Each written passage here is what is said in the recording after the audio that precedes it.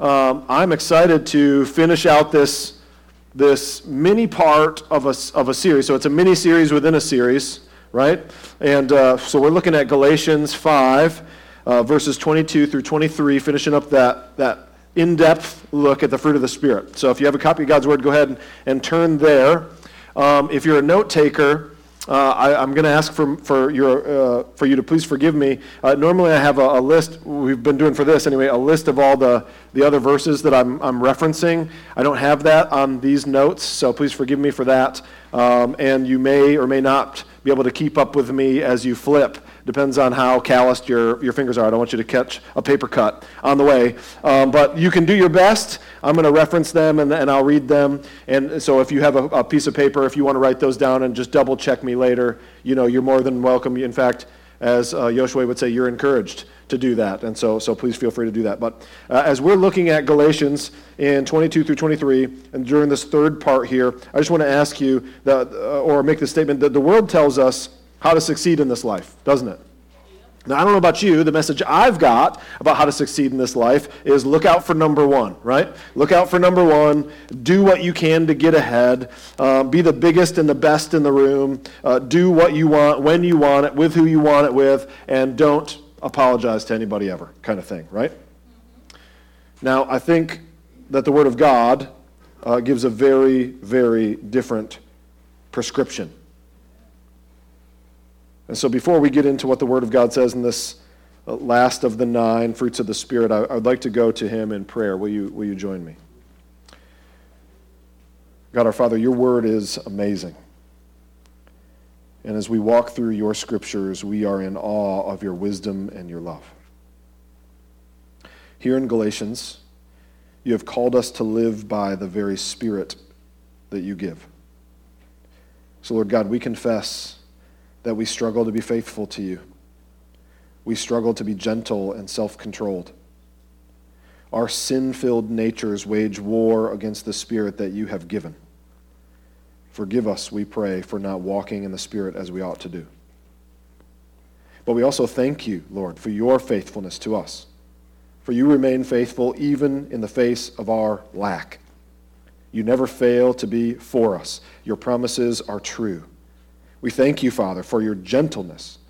You patiently seek after us and correct us as a loving Father does. We praise you, Lord, that you never lose control over yourself. You are perfect in your judgments at all times, in all ways, over all things. And so therefore, Father, we ask that you would be with us today, to teach us from your word, to lead us by your Spirit, to help us to have victory over the flesh as we seek to walk by the Spirit. Grow in us and bring forth the fruit of faithfulness, gentleness, and self-control. We pray this for our good and for your glory. It's in your name we pray. Amen. Now, I kind of gave it away there in the prayer, and that that's okay. And if you have been reading or if you're familiar with this text of Scripture, you probably already know. But the first thing that we're going to talk about here is faithfulness. So in Galatians 5, 22 through 23 there, the last of these three is faithfulness. This is the state of being, the state of being someone in whom complete confidence can be placed. That's what they talk about as the definition of faithfulness there. And so think about somebody who's trustworthy or somebody who's dependable, right? Now, it used to be the case, and I say that kind of tongue-in-cheek, it used to be the case that we could depend on the banking system, right? Maybe that's something you won't miss about the U.S., I don't know. But that used to be something that was faithful, trustworthy, dependable. Or relationships can sometimes fail. But this first area of faithfulness, for us to learn as Christians to bear out the fruit of the Spirit, the first way that we do that we grow faithfulness in us, I think, is in learning of Christ. Are you a student of Christ? Are you seeking to learn more and more of who Jesus is? Because it's a relationship, not just a religion, right? And so to know somebody and to know them more intimately changes who you are. Did you know that?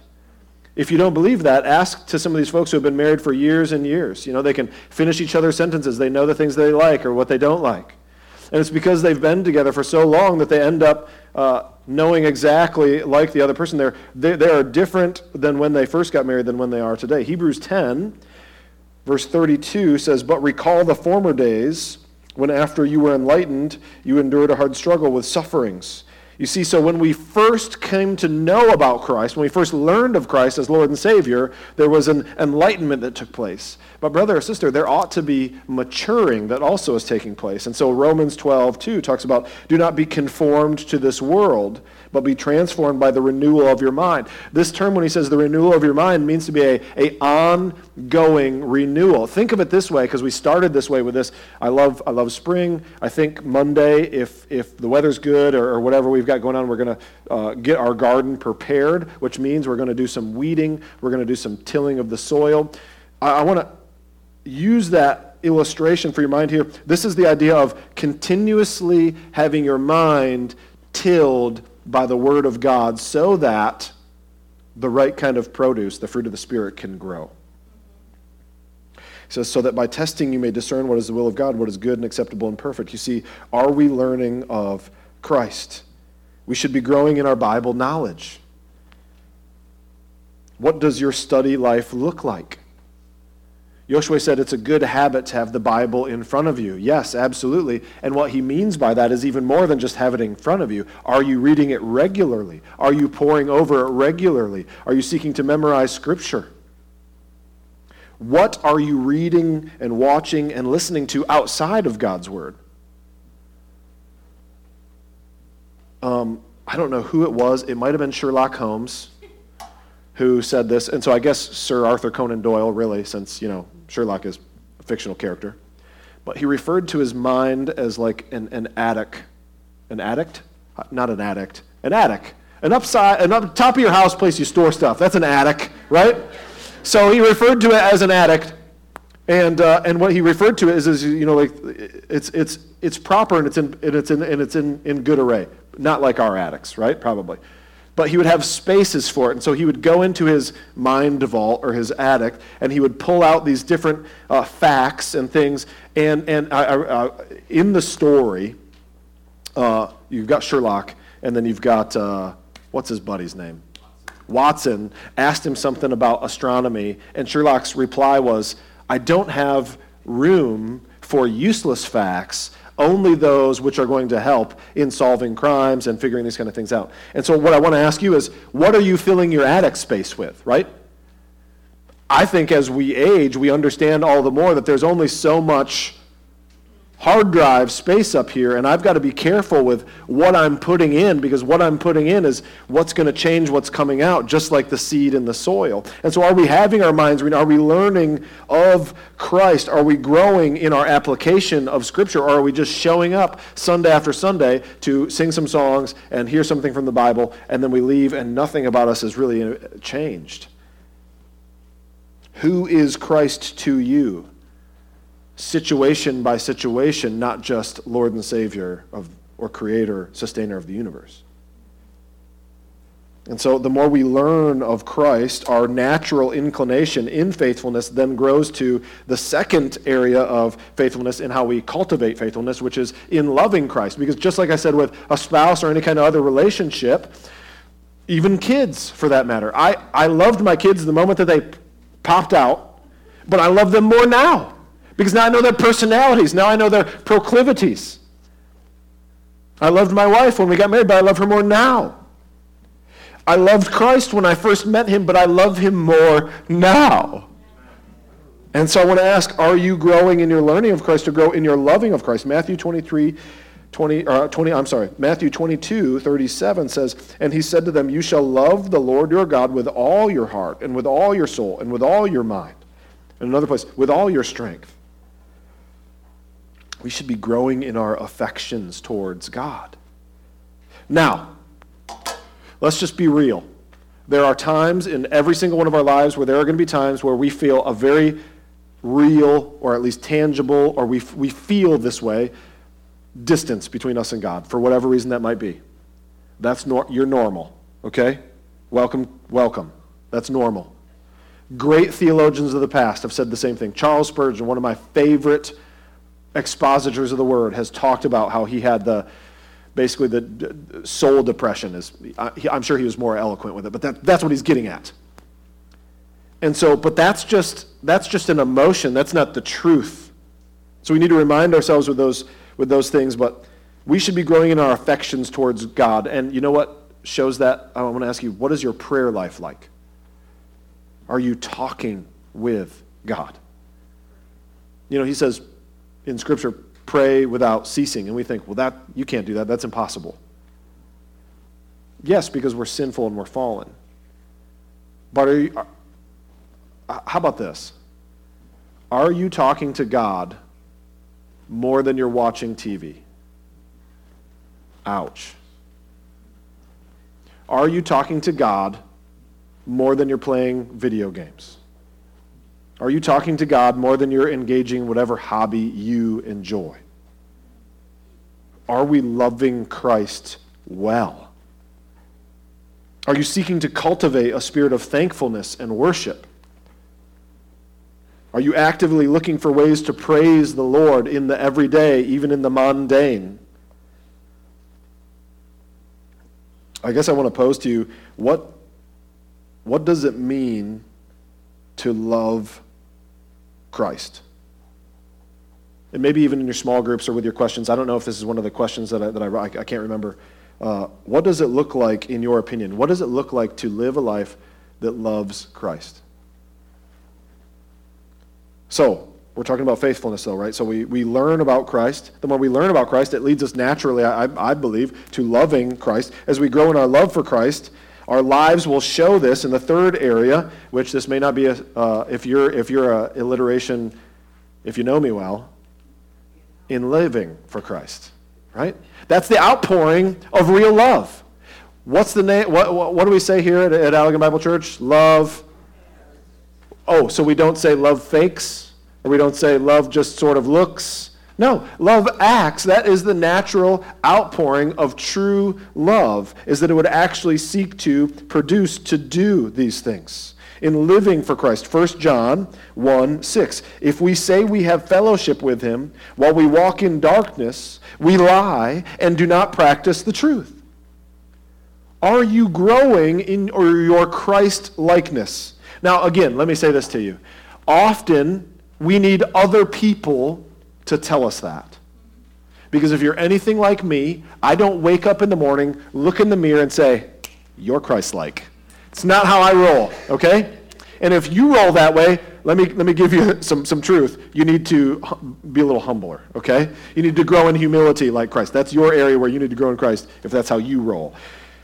So all of us have these times where we need other people. All of us have these times where we wonder how different we are, how much we have actually changed. And I think that the more mature, the longer we've been walking, I guess, let me not equivocate those things.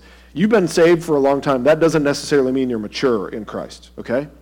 But the longer that you've been saved, I think maybe the harder it is to see what kind of changes are taking place. But let's use this illustration of sandpaper. So if you're familiar any kind with sandpaper at all, there's different kind of grits, which means this. There's a coarser grit of sandpaper, which takes off a lot of wood quickly because it's larger grit. It's able to take off a lot. And then there's something called finer grit, which takes off a smaller amount of wood each time. You see, the great architect is a master builder. He knows that at the beginning, or different times or phases in our lives, that he's got to get the heavy grit out because there's something he's got to take care of right now. You know what sucks about that? Sorry, I don't know if I should say that from the pulpit. You can tell me. You know what's unfortunate about that? I got carried away with just being myself. So what's unfortunate about that is when you take heavy grit to something, that is painful. But we often see those results right away. But when you use the light grit sandpaper, sometimes we don't feel it, but it's still happening. So hopefully this illustration is resting at home with you, but as we grow in our Christ likeness, we need others sometimes to show us, yes, this is not a heavy grit time of your life, this is a light grit, but I see the changes taking place in you. And so I want to ask, are we growing in our Christ likeness? Would those who know you best identify marked growth in your life? Can you identify marked growth in your life? Yes, but can others identify that? Do you know that's why we're a body of believers? So we live life with one another, and so that when we can actually practice Matthew 18, discipline if necessary, but also so that we can encourage. So it's encourage one another, and all the more as the days are evil. Why does it say that? Because we all know that eventually we need to see that the grit is still working on us. Is there measurable difference in your day-to-day life now rather than before? One area to think about this is, where are you serving and how are you serving? You know, I have found it to be the case that the things I want to do, I always have time to do. You know what, I make time to do those things. So where are you sacrificing for him? Now, we're not saved by works. But are you loving him enough to live for him, to sacrifice something you also love for that which you love more? Are we regularly witnessing for him, telling of his goodness? So we, however, cannot be satisfied with merely living for Christ. Our fourth and final area of practical faithfulness as we grow is then finally looking for Christ. Because I don't know about you, but I can do all these things, and I try to do all these things, but I'm not satisfied here. We just had a service yesterday. I'm not satisfied with this world, and I hope you're not either. We need to look for Christ. We need to hope for Christ. We need to long for Christ to return. I guess that would have been a good one too. John 14:3, and if I go and prepare a place for you, I will come again, and I will take you to myself, that where I am, you may be also. Do you long for that? Or are you so caught up in the things of this world that you're not conscious of that? That isn't really your goal, if we're honest. Your goal is retirement, or is the next phase of life, or is whatever. Matthew 24:44, therefore you also must be ready, for the Son of Man is coming at an hour you do not expect. Let that be a righteous fear in your heart, to be caught as a good and faithful servant in the midst of something good for him, rather than being caught unaware. So are you living for the moment or preparing for eternity? So, from faithfulness, because of time, we're going to go over too. But from faithfulness, let us move on to the second part, which then, of course, is gentleness. So another word for gentleness is meekness. So depending on what translation you use, I'm using the ESV. A lot of times we use the ESV here. I should have told you that. I don't know what translation you're using, but it could have meekness in your translation that you prefer. It could have gentleness in there. Either one is fine. This is this attitude and behavior. It's in direct contrast, so exactly, darkness and light with harshness in one's dealing with others. Okay? Ephesians 4:1-3. I, therefore, a prisoner of the Lord, urge you to walk in a manner worthy of the calling to which you have been called, with all humility and gentleness, with patience, bearing with one another in love, eager to maintain the unity in the Spirit and the bond of peace. Now, in our world today, gentleness, meekness is not necessarily something that's seen as positive, right? In fact, in our society, if there is a man, maybe it's not that way anymore. It used to be the case that if there is a man who is gentle, he would be looked down upon as less manly. Well, Scripture tells us that even though this maybe isn't always attractive according to the flesh, according to the Lord, it is greatly attractive. And so the first thing I want to do is give you some reasons for gentleness. Matthew 11:29. Take my yoke upon you and learn from me, for I am gentle and lowly in heart, and you will find rest for your souls. Now, I've got another one, but that's enough. Jesus was meek. Jesus was gentle. And if you're a Christian, yeah, you're right. Thank you for out loud finishing that. Jesus, our Savior, was meek. We are to be like Jesus. That's reason enough. But we're also commanded, do nothing from selfish ambition or conceit, but in humility count others more significant than yourselves. And so not only do we have a divine illustration in Christ Jesus, and again, if we're loving Christ, being like Christ, spending that relationship with him, we should want to and long to be like him, but also, quite frankly, he just commands us to do that. So as a Christian, are you willing to obey Jesus? Sometimes it's hard to be gentle and meek. Even the ones who walked closely with Jesus struggled with that. I should know the chapter or verse. It just came to me right now, so please forgive me for that. But if you know your Bibles, you know there's a section in Scripture where they're walking with Jesus and something happens, and one of them says, well, should we just call down fire on these guys? They should know by now that Jesus was gentle and was meek, and that the answer would be, no. Of course. Yeah, James and John, sons of thunder. Almost as bad as Peter, but not, they're just, maybe they were cousins. Peter was their cousin. So let's move on from the reasons. Not only was Jesus, but we were commanded, but the reality of gentleness. James 4:6, which says this. But he, meaning God, gives more grace. Therefore it says God opposes the proud, but gives grace to the humble. Now, I don't know about you. I do not want God opposed to me.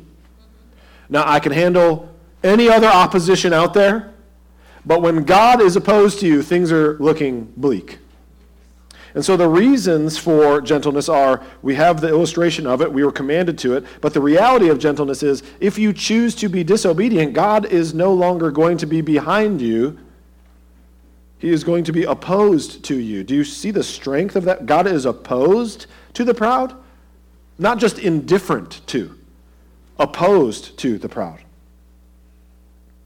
So the reality of our the reality of our pursuit of gentleness leads us then to not only, so we have the reason, we have the reality of it, but then we also have the results of this gentleness. James 4:6 again. But he gives more grace. Therefore it says God is opposed to the proud, but gives grace to the humble. So if God is opposed to the haughty, then he is for the humble. This word grace means this unmerited favor. Favor that we do not deserve from God, but that he's going to freely bestow upon us. And I just have one question for you. It's rhetorical, but all of you are going to answer the same. Do you want God's grace? Because I do. None of us would survive without God's grace. Do you know that even those who aren't Christians, so here's a little, we're going to rabbit trail, just some quick theology, just for fun, okay? But did you know there's something called restraining grace that he actually is continuing to manifest over this earth at current, so that those who are wicked, those who are unsaved, right, those who don't know saving grace, still have something called restraining grace, what actually means that those who are wicked are not as wicked as they could be, because even that God is restraining so that they might come to salvation. So just imagine what would happen if he removed his restraining grace.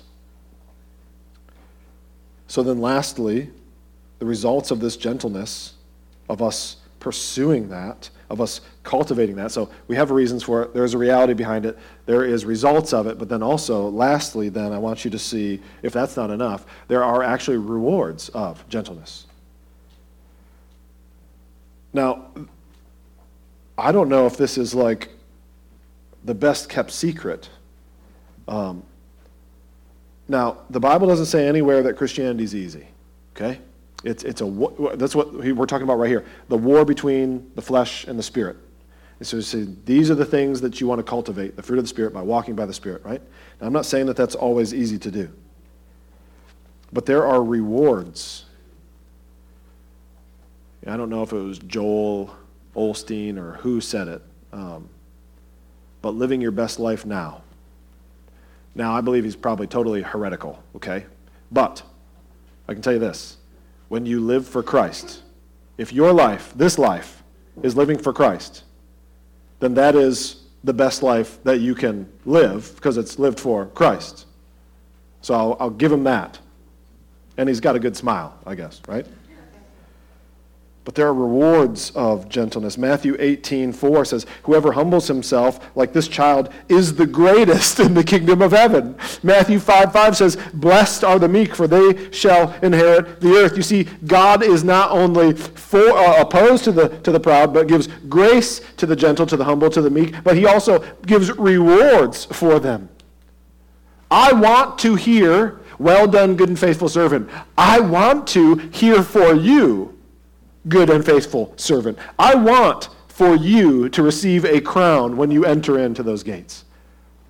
I long for that for you. Do you know that God himself will give us the honor that we deny ourselves by seeking to be humble and seeking to be gentle, and seeking to be a servant like his son served? There are rewards for gentleness. So then lastly, because of time, we cannot exhaust all the rewards of gentleness. I must move finally then to self-control. This is the idea to exercise. Now this is the definition here. I don't even really have to preach on it. This should be enough. To exercise complete control over one's desires and actions. That's self-control. You're dismissed, right? But self-control, if we pick it apart a little bit, which we're going to do, I think self-control can be seen in a variety of ways. And so, the first of those is control of our time.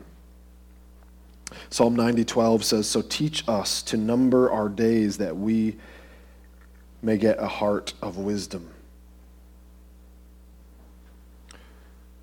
You know, it's funny, as you grow,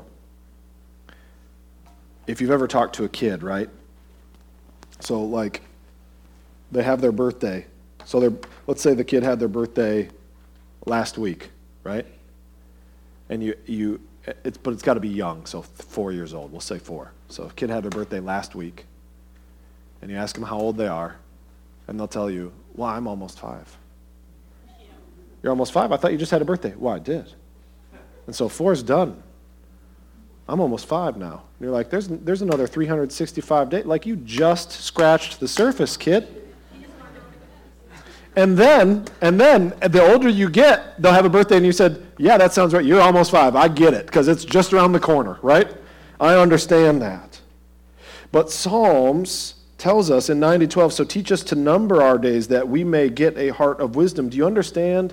I know you do. There's only 24 hours in a day, right?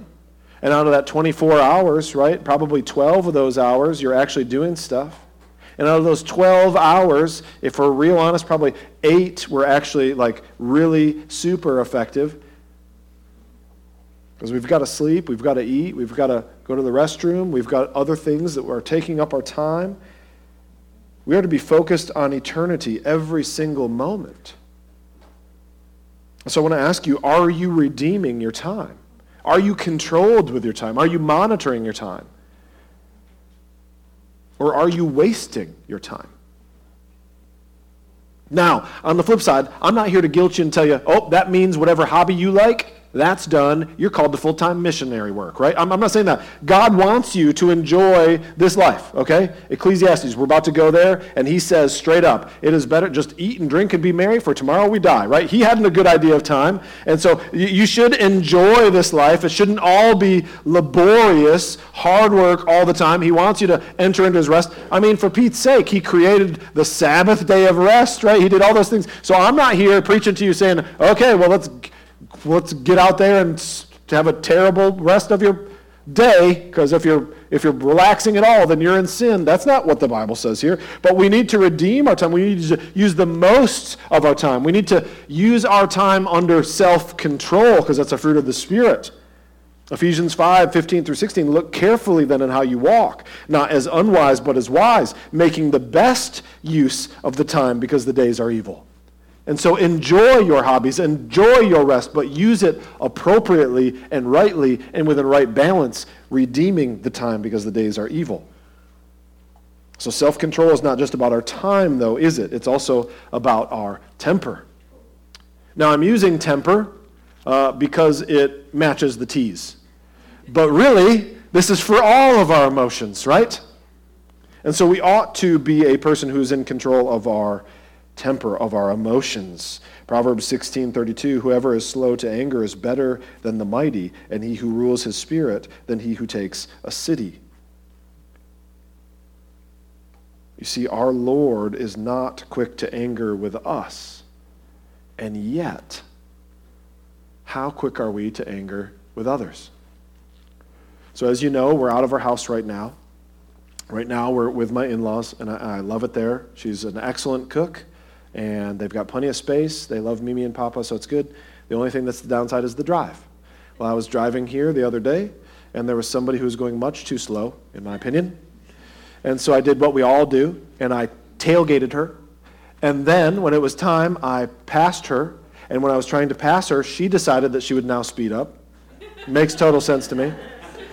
And so as we were drag racing down M40, I finally won and got over. And then immediately she decided she was going too fast, as we both agreed. And she found her slow speed again.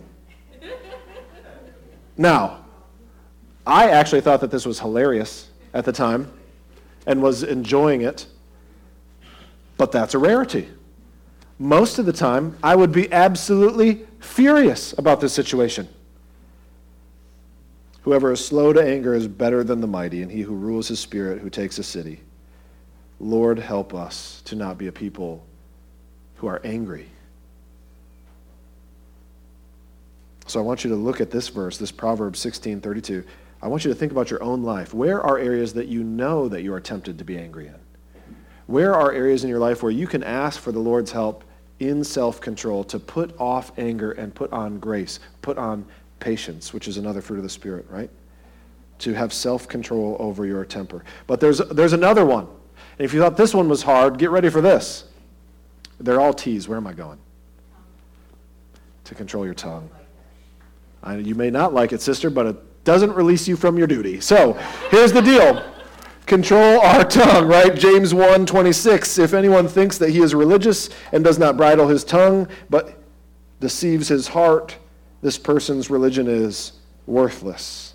Ephesians 5:4. Let there be no filthiness, nor foolish talk, nor crude joking, which are out of place, but instead let there be thanksgiving. How are we doing with this?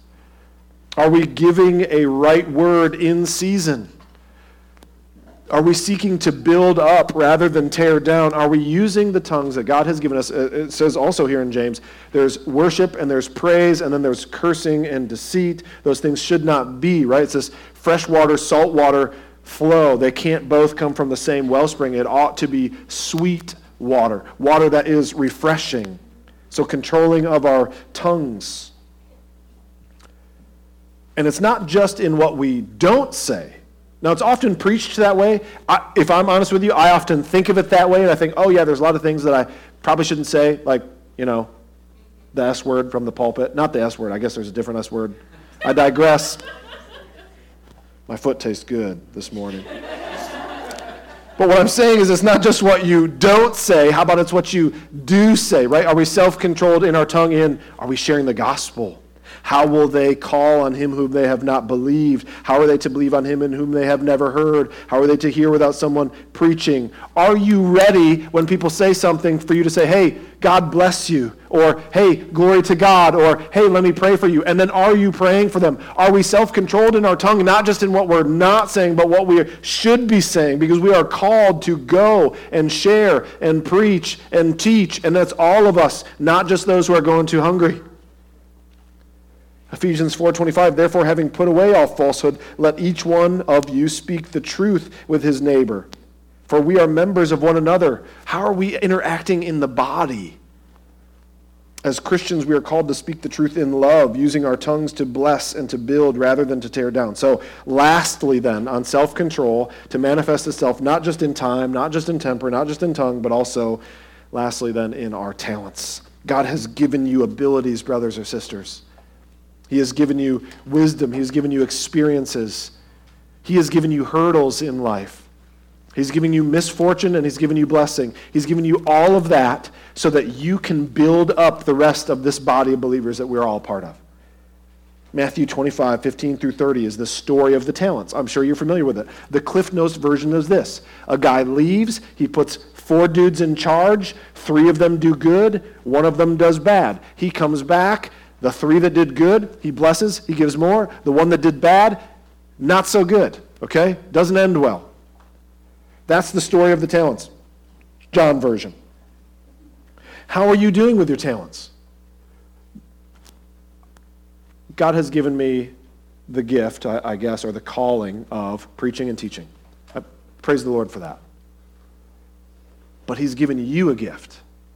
What is yours? If God has given you the gift of preaching and teaching, brother, I want to share the pulpit with you because I want to be blessed by the Lord, by what he's given to you. Sister, what gift has he given you? What ministry are you involved in or should you be involved in? What talents has he given you that he has not given to everybody else so that you might build up the body? 1 Corinthians 4:7.